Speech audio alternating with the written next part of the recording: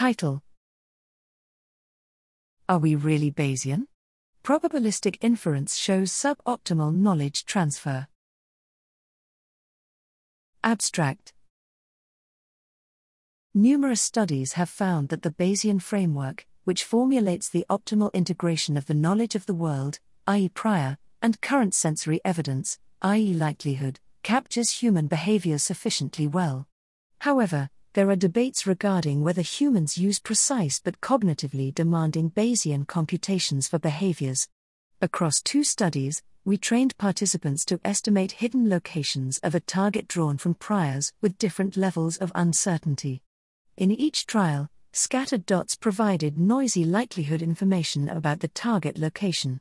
Participants showed that they learned the priors and combined prior and likelihood information to infer target locations in a Bayes fashion. We then introduced a transfer condition presenting a trained prior and a likelihood that has never been put together during training. How well participants integrate this novel likelihood with their learned prior is an indicator of whether participants perform Bayesian computations.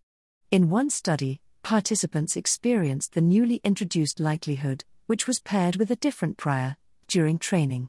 Participants changed likelihood weighting following expected directions, although the degrees of change were significantly lower than Bayes' optimal predictions. In another group, the novel likelihoods were never used during training. We found people integrated a new likelihood within, interpolation, better than the one outside, extrapolation, the range of their previous learning experience, and they were quantitatively Bayes suboptimal in both. We replicated the findings of both studies in a validation dataset. Our results showed that Bayesian behaviors may not always be achieved by a full Bayesian computation. Future studies can apply our approach to different tasks to enhance the understanding of decision-making mechanisms.